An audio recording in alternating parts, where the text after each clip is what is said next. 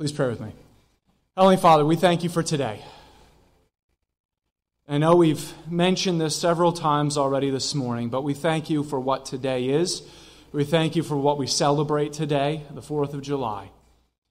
This new nation that was founded, as one of our elders mentioned, on Christian principles, on biblical principles.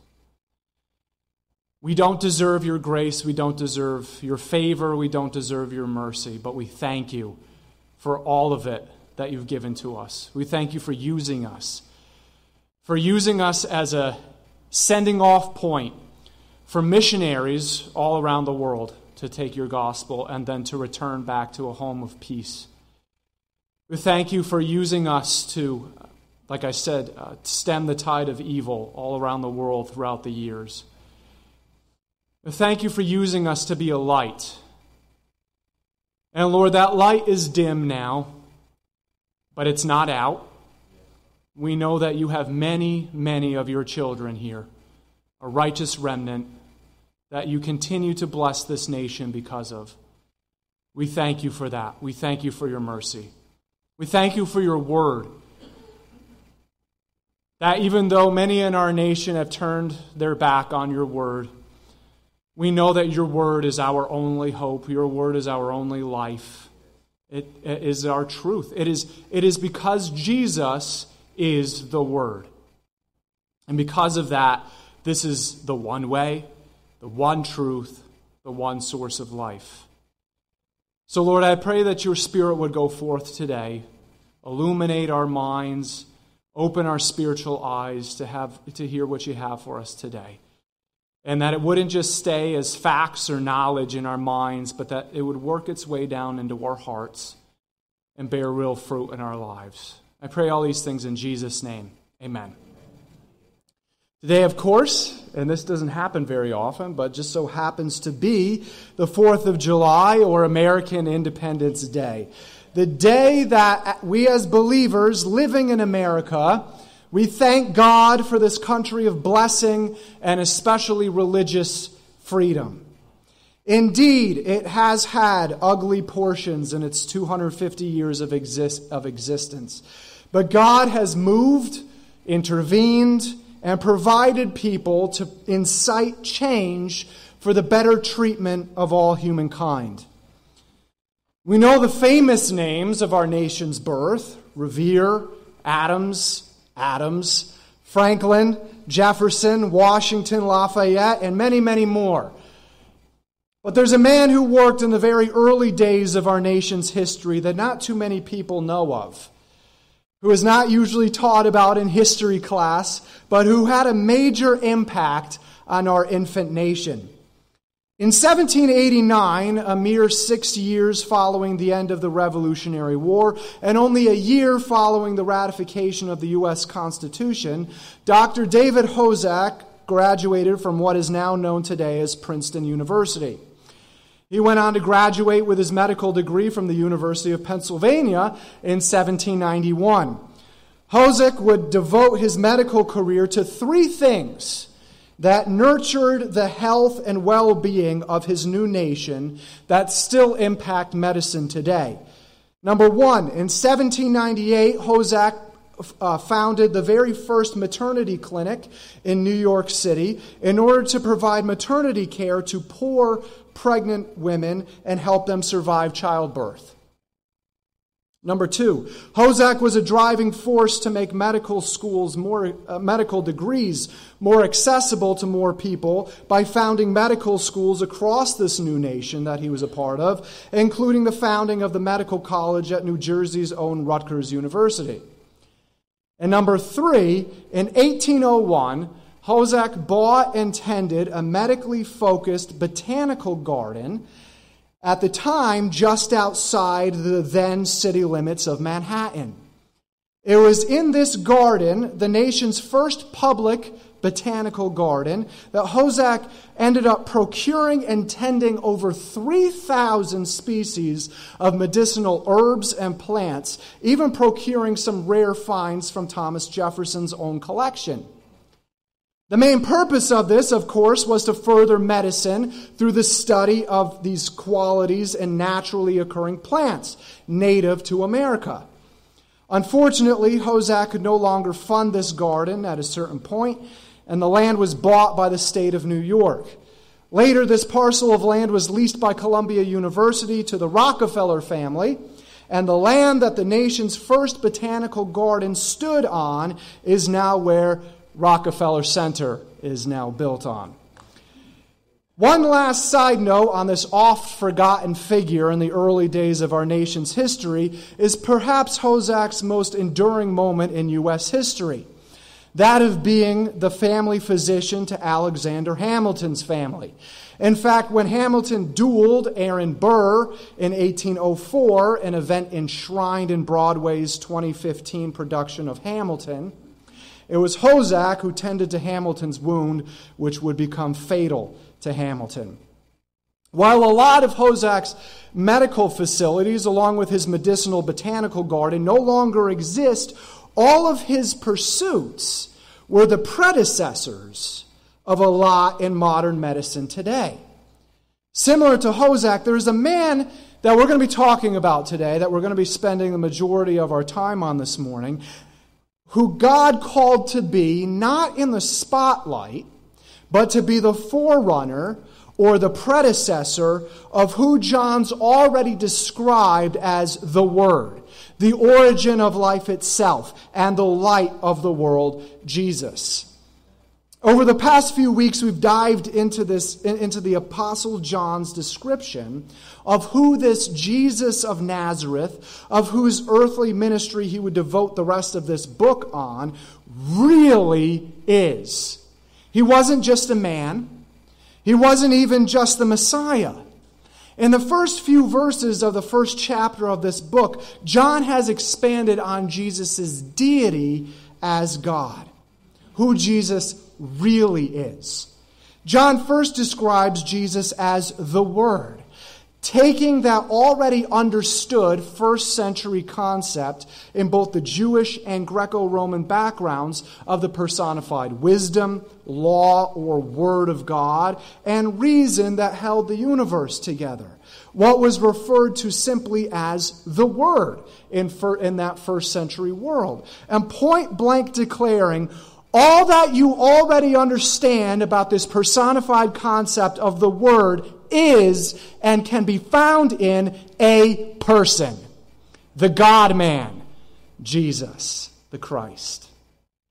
As such, this God-man was the way that all of creation, including humanity, life itself, and the human soul, came into existence. He was truly the embodiment of the Word of God when he spoke things into existence. Everything about who we are, including our eternal soul, we owe to Jesus as the life. Because of this, when we accept Jesus as our Savior and our King, all that we're doing is merely giving back to him our spiritual lives and our souls to care for. Indeed, what were his to begin with?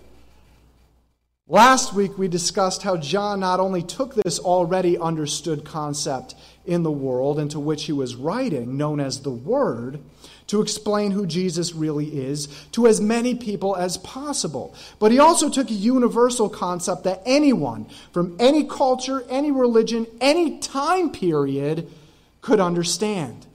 John took this universal concept of light versus darkness and described Jesus as that light, the light of the world. In God's Word, light represented God's presence with his people and God's wisdom. Jesus, as John describes, is the embodiment of both. He is the manifestation of God's wisdom as recorded for us in God's Word, and he is the manifestation of God's presence through his sending of the Holy Spirit to dwell within us. All of that is wrapped up in Jesus, the Word, the life, and the light. And all that I've just described is found in the first 5 verses of chapter 1, verses 1 through 5. At this point in his book, when he gets to verse 6, John switches gears for a second and introduces a new figure in human history. See, all this time, verses 1 through 5, John's only been focusing on Jesus and who he really is. And now he switches gears for a second and introduces a new figure in human history. The first one, the Word, the life, and the light, has always existed as one of the members of the Trinity of God. John already made that very clear in verse 1. Not only was he with God the Father at the time of the creation of the universe, but he was God, and therefore has no beginning and no end. This new figure that John's introducing now does have a beginning, and he does have an end, an earthly end anyways. His entire life's purpose was to be the predecessor of the God-man. It wasn't to be the focus on him. He was only the predecessor, the one to point to the God-man, the one who prepared God's people for the public reveal of God's Messiah. So if you brought your Bible with you, please turn to John chapter 1. If you didn't, that's okay. There should be one located in the pew in front of you. Please also turn to John chapter 1 or look it up in your favorite Bible app on your smartphone. John chapter 1, we're going to read verses 6 through 8 all at the same time. And this is what our scripture reading was. There came a man sent from God whose name was John. He came as a witness to testify about the light so that all might believe through him. He was not the light, but he came to testify about the light. As I mentioned in my first message in this series on the Gospel of John, this gospel is the fourth and last of the four Gospels to be written. The other three, Matthew, Mark, and Luke, along with Luke Part 2, Luke's sequel, the book of Acts, were all most likely written before the Romans destroyed Jerusalem and its temple in 70 A.D. About another 15 to 25 years passed after the destruction of Jerusalem and its temple before God has the Apostle John write this fourth gospel. There are two different worlds. These are two different worlds into which the gospel writers wrote. One world in which Jerusalem was the capital city of Judea and still held the Jewish temple, and one world where neither identity existed anymore. Two completely different worlds. But all four gospels include this figure, John the Baptist. The first three Gospels treat John as a historical figure, the forerunning messenger sent on ahead to announce the arrival of a king, and a prophet whose purpose was to prepare people's hearts for the arrival of the Messiah.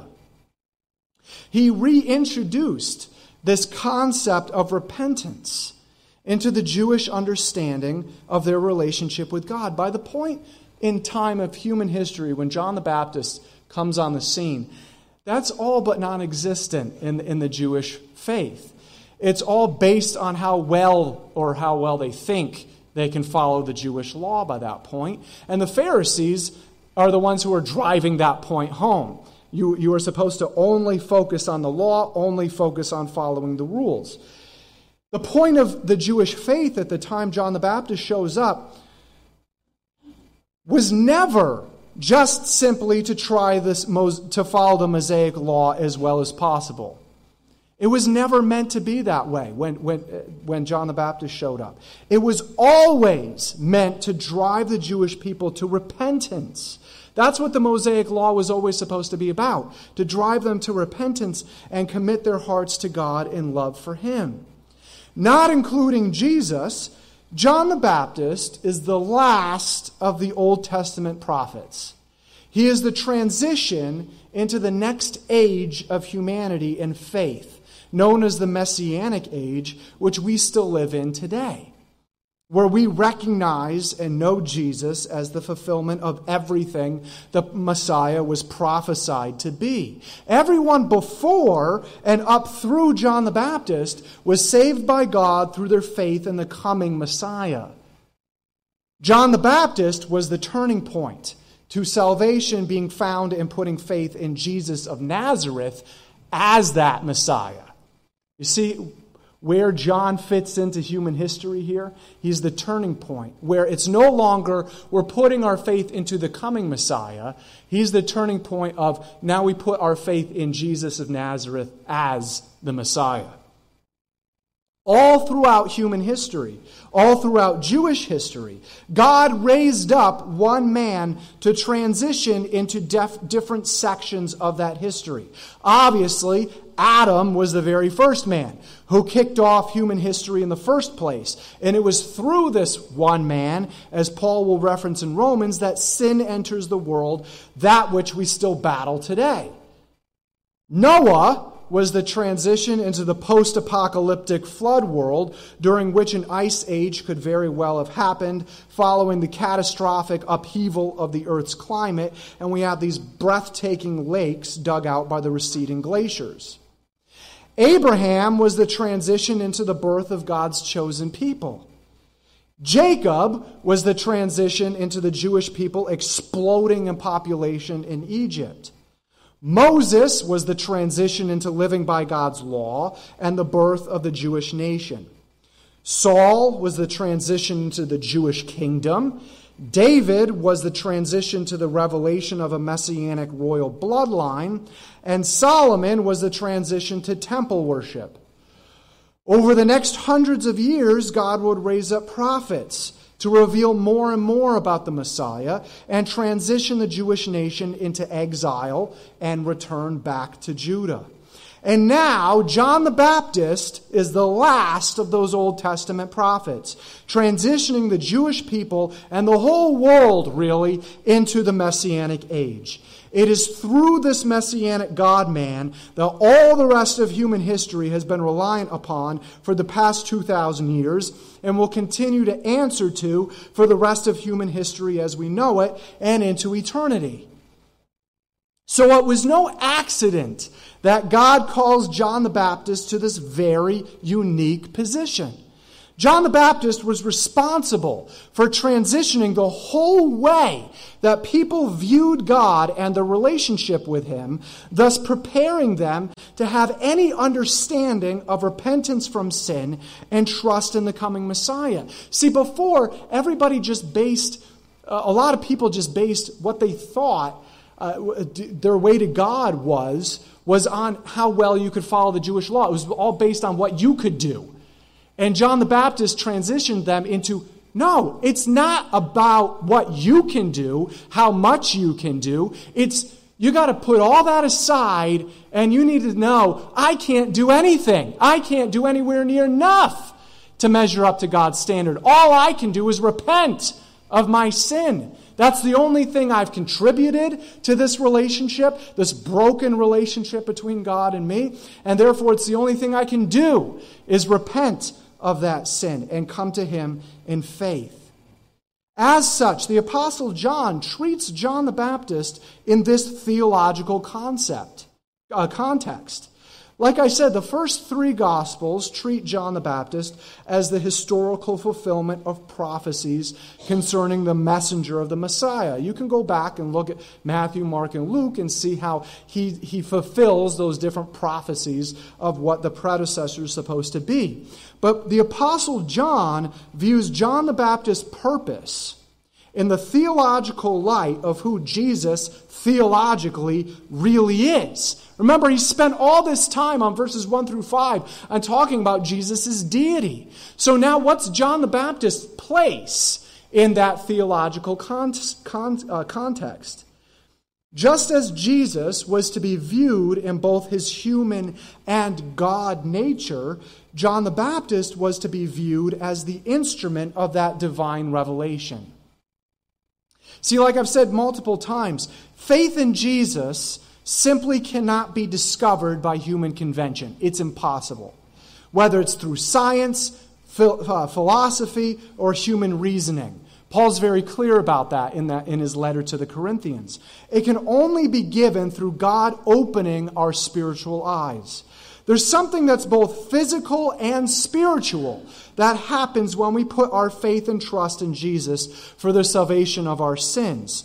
It's only through the working and spiritual call of the Holy Spirit to our spiritual selves, to our souls, that we finally understand with both our minds and hearts our need for Jesus, and then we make a cognitive and physical decision with our brains to commit our lives to Jesus. There's two things going on. There's a physical and a spiritual movement going on. In the same way, the Apostle John reveals John the Baptist as both this physical and historical transition to Jesus, but also his place in the theological, transcendent, and spiritual plan of God for the world.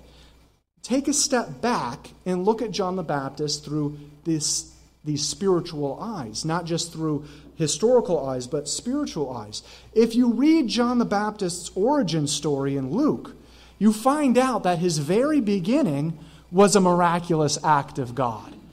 See, it wasn't just some random person that God said, you're going to be my transition figure. Even his conception was a miraculous act of God. Without God intervening in human history, we would not have even had John the Baptist. Isn't that mind-blowing to think about?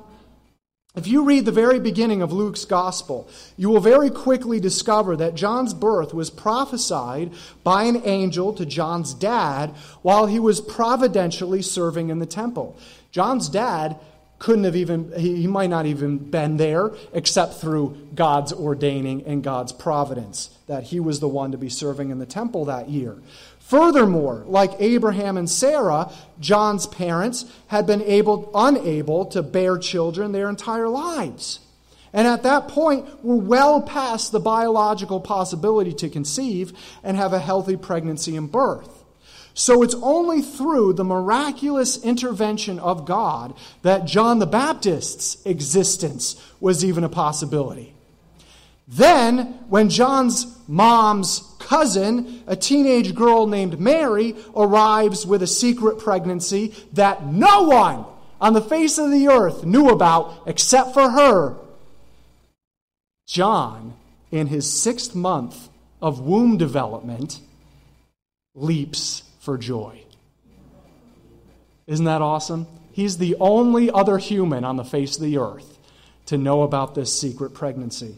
As I'm sure you've seen elsewhere, it's very telling in a pro-life understanding that the very first person to recognize the Messiah on earth, other than his mother, who was told by Gabriel, the very first person to recognize the Messiah, who at the time was only maybe at most 4 weeks in the womb at that point, was also an unborn child. These two are having this interaction between each other, both being unborn children still in the womb. Even 2 to 3 months before he was even to be born, John the Baptist was given by the Holy Spirit a recognition that the Messiah had entered the world. And what does he do? The only thing an unborn child could do is starts jumping around in the womb. And I'm sure Elizabeth was, okay, calm down there, John, calm down. He was overjoyed. This was truly a spiritual connection between John the Baptist and his cousin Jesus. Fast forward about 30 years, and it's about the time, but not yet, for the Messiah to be publicly revealed to the world. God has called John the Baptist to live out in the wilderness along the banks of the Jordan River and scavenge for his food, getting his protein intake by eating locusts and maintaining his blood sugar level by risking his well-being in harvesting wild honey. Neither one were farmed, and both had to be hunted for.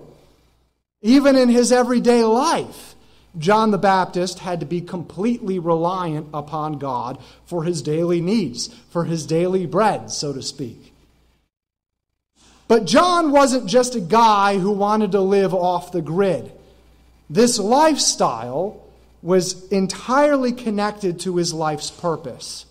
Like I've mentioned, that purpose was to change the way that his fellow Jewish people thought about faith in God in order for them to have any chance of receiving the coming Messiah as the salvation for their sins. See, if John the Baptist had not shown up and done what he had done on the banks of the Jordan River, the Jewish people would have looked at the Messiah and said, so what?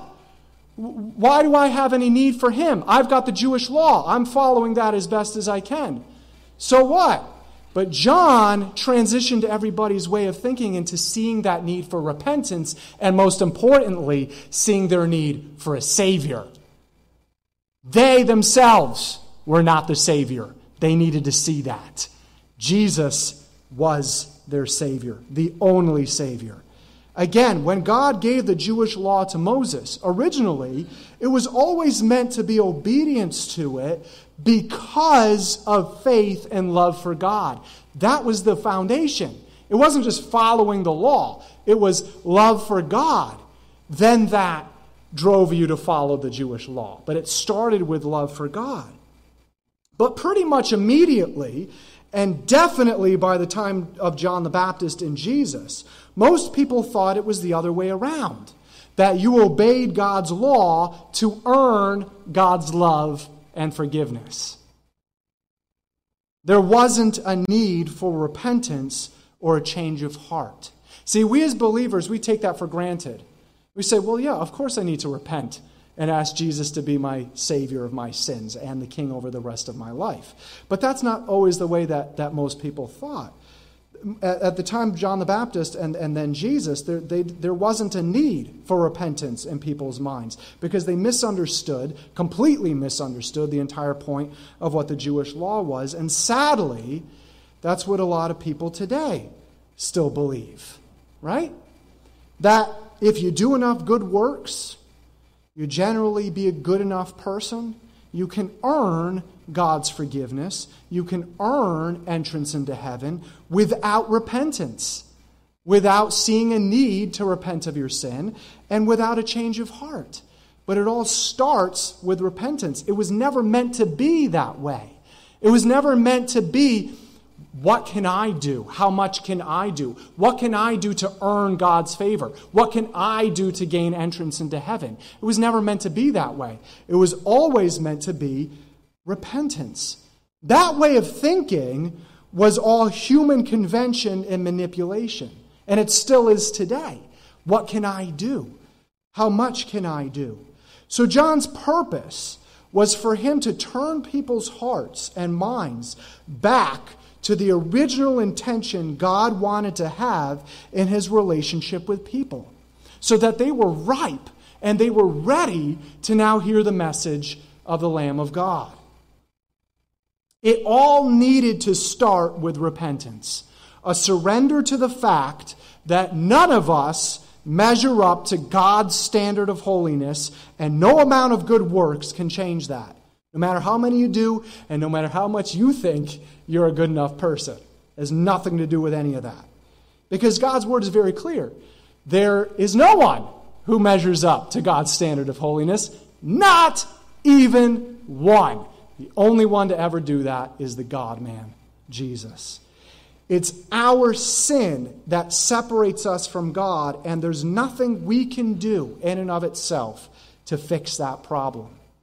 John's purpose was to provide that first step in being restored to God, repentance, in order to be forgiven of their sins. Luke 3:3 tells us exactly that. Then John went from place to place on both sides of the Jordan River, preaching that people should be baptized to show that they had repented of their sins and turned to God to be forgiven. That's the very first step to accepting Jesus as our Savior and as our King, is that repentance. The act of baptism by full immersion in water was meant to publicly display that people had changed their minds and hearts about God's law and now surrender themselves to the fact that the only true way to restoration to God was always meant to be a heart change, making the decision to not follow after sin and ask God for forgiveness of that sin. This message was so powerful It was unlike anything else anybody had ever heard at that point. This message was so powerful that people flocked to the banks of the Jordan River to hear him and be baptized. And because this message was so powerful, many thought John could be the prophesied Messiah. See, this message was so obviously God-given that people instantly connected this message of repentance with the Messiah. They just knew it in their hearts. And they knew that the Old Testament prophets prophesied about a change of heart being directly connected with the coming Messiah. God would turn his people's hearts back to him through his Messiah. It's no wonder then that the people are looking around them and seeing the only one proclaiming repentance and turning back to God and saying, well, maybe he's it. He's the only one we're seeing right now. Maybe he's the Messiah we're waiting for. We read in Luke 3:15, everyone was expecting the Messiah to come soon, and they were eager to know whether John might be the Messiah.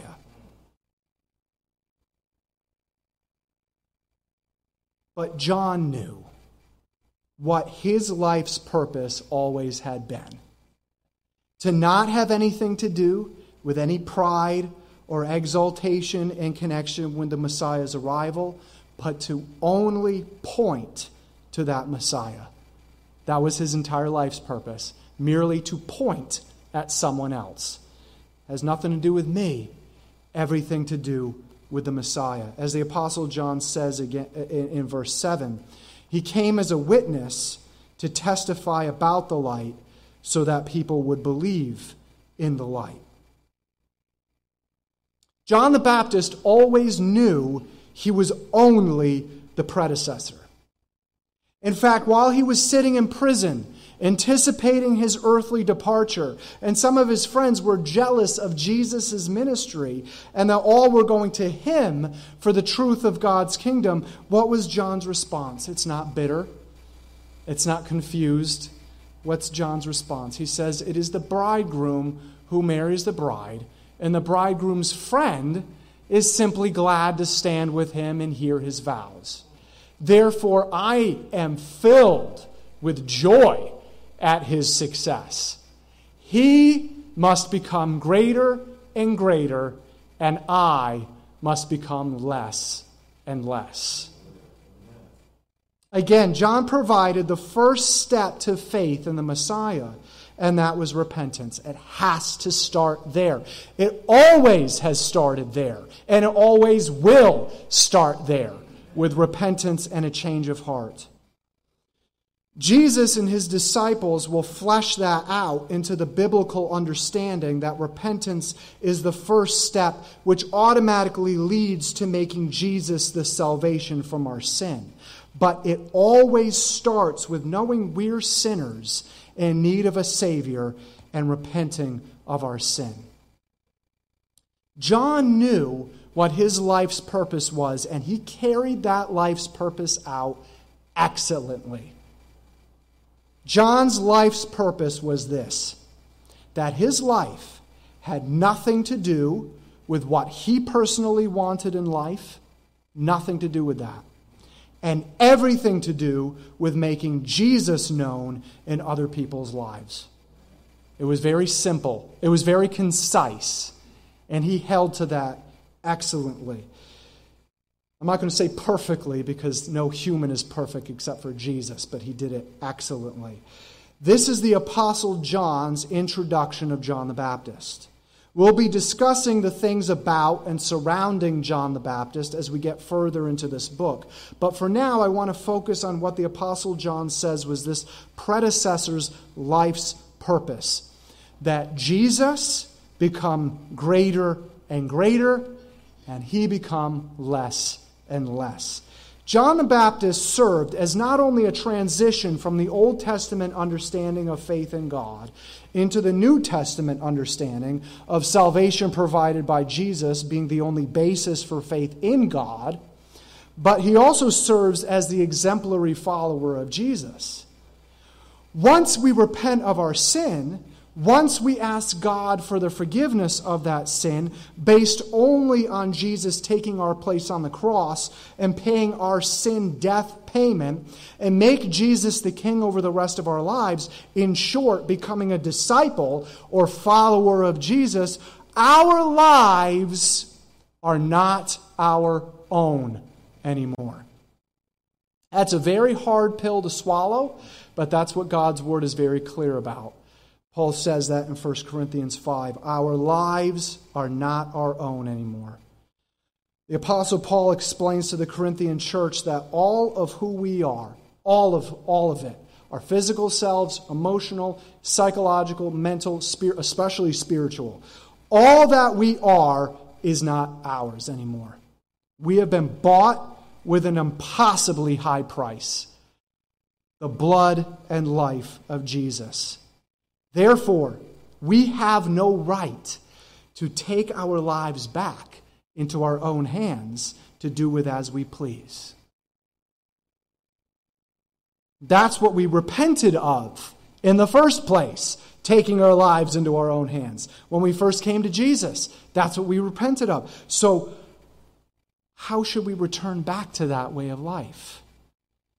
All of who we are is to be lived in service to our King and His plan and His purpose for our lives. Just like John the Baptist's last words, Jesus must increase in our lives and what we portray to the world with every passing day. And who we think we are must decrease with every passing day. Even in our conversations about Jesus with other people, all we can do is plant the seeds of the gospel in people's lives. We can't force anyone to give their lives to Jesus. Why? Because once again, it has nothing to do with us. The Apostle Paul notes this also to the Corinthians. I planted the seed in your hearts, and Apollos, a fellow leader of God, watered it, but it was God who made it grow. It had nothing to do with Paul, nothing to do with Apollos. They were the only ones who planted the seeds of the gospel in the Corinthians' hearts, but it was God who made those seeds grow. It's not important who does the planting or who does the watering. What's important is that God makes the seed grow. Amen. And everything that we are and every relationship we have with God and with others, this must be what we seek our lives to be. That God sees Jesus in us more and more each day, and that others see Jesus in us more and more each day. If most of what others see when they look at you is you being selfish and you being self-centered, then something needs to change and change very quickly. You need to be brutally honest with yourself. Perhaps you've never actually done this first step. Perhaps you've never actually repented. And that is the most dangerous place to be in, brothers and sisters, before God, in terms of your soul. We all need to examine the decisions we make on a daily basis and determine how much of my life is doing what I want to do or acquiring what I want to acquire, and how much of my life is emulating Jesus, showing the world more and more of Him. Is what I'm spending my life on increasing my emulation and portrayal of Jesus to this world, or keeping me from it?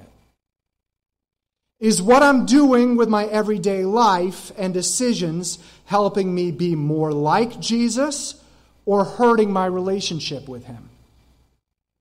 Am I continuing to live in and do what I know is sin and is not pleasing to God? Or am I getting everything I possibly can get right with Him, to seek after Jesus' righteousness in my life? Is what I'm aspiring to with my life to simply be more like Jesus? Or is it anything else this world offers or what my pride desires? What am I focused on with my life's aspiration? Is my life's purpose to seek after what I want, or to be Jesus and share Jesus' message, no matter the difficulty, no matter the heartbreak, no matter the response? These are the honest and hard questions and areas of our lives that we need to examine. John the Baptist knew that his life's purpose was what all of our life, everybody sitting here, everybody watching online later, what all of our life's purpose should be: to testify and to point to the light of the world, to not have the focus on us, to not have our lives be about us, but only to point to the Savior. When we do that, Jesus increases more and more, and who we are decreases more and more. May we surrender more and more of our lives to the Holy Spirit's transformation in order to make them more and more like Jesus. And when others look at us, may they not know where we end and where Jesus begins. May it all just be Jesus. For all they see when they look at us is who Jesus is. Let's pray. Heavenly Father, we thank you for this pivotal figure in human history and in the history of faith. We thank you for what John the Baptist did. We thank you that he introduced this first step, repentance, surrendering all of who we are up to God, asking him for forgiveness of our sins, turning from that sinful way and chasing after him. And we know from the rest of Scripture that goes hand in hand and automatically flows into accepting Jesus as that Savior from our sin and the King over our lives. I pray that if there's anybody here who has never repented, who has never said, Lord, my sin separates me from you, I can't do anything about that. There's no amount of good things that I can do to outweigh that. Lord, I pray that they would do so today, that they would say, Lord God, I repent of who I am. I repent of my sin. I chase after you. I take Jesus as the Savior of my sin, and I make him the King over the rest of my life. And Lord, let today be the first day of their new life.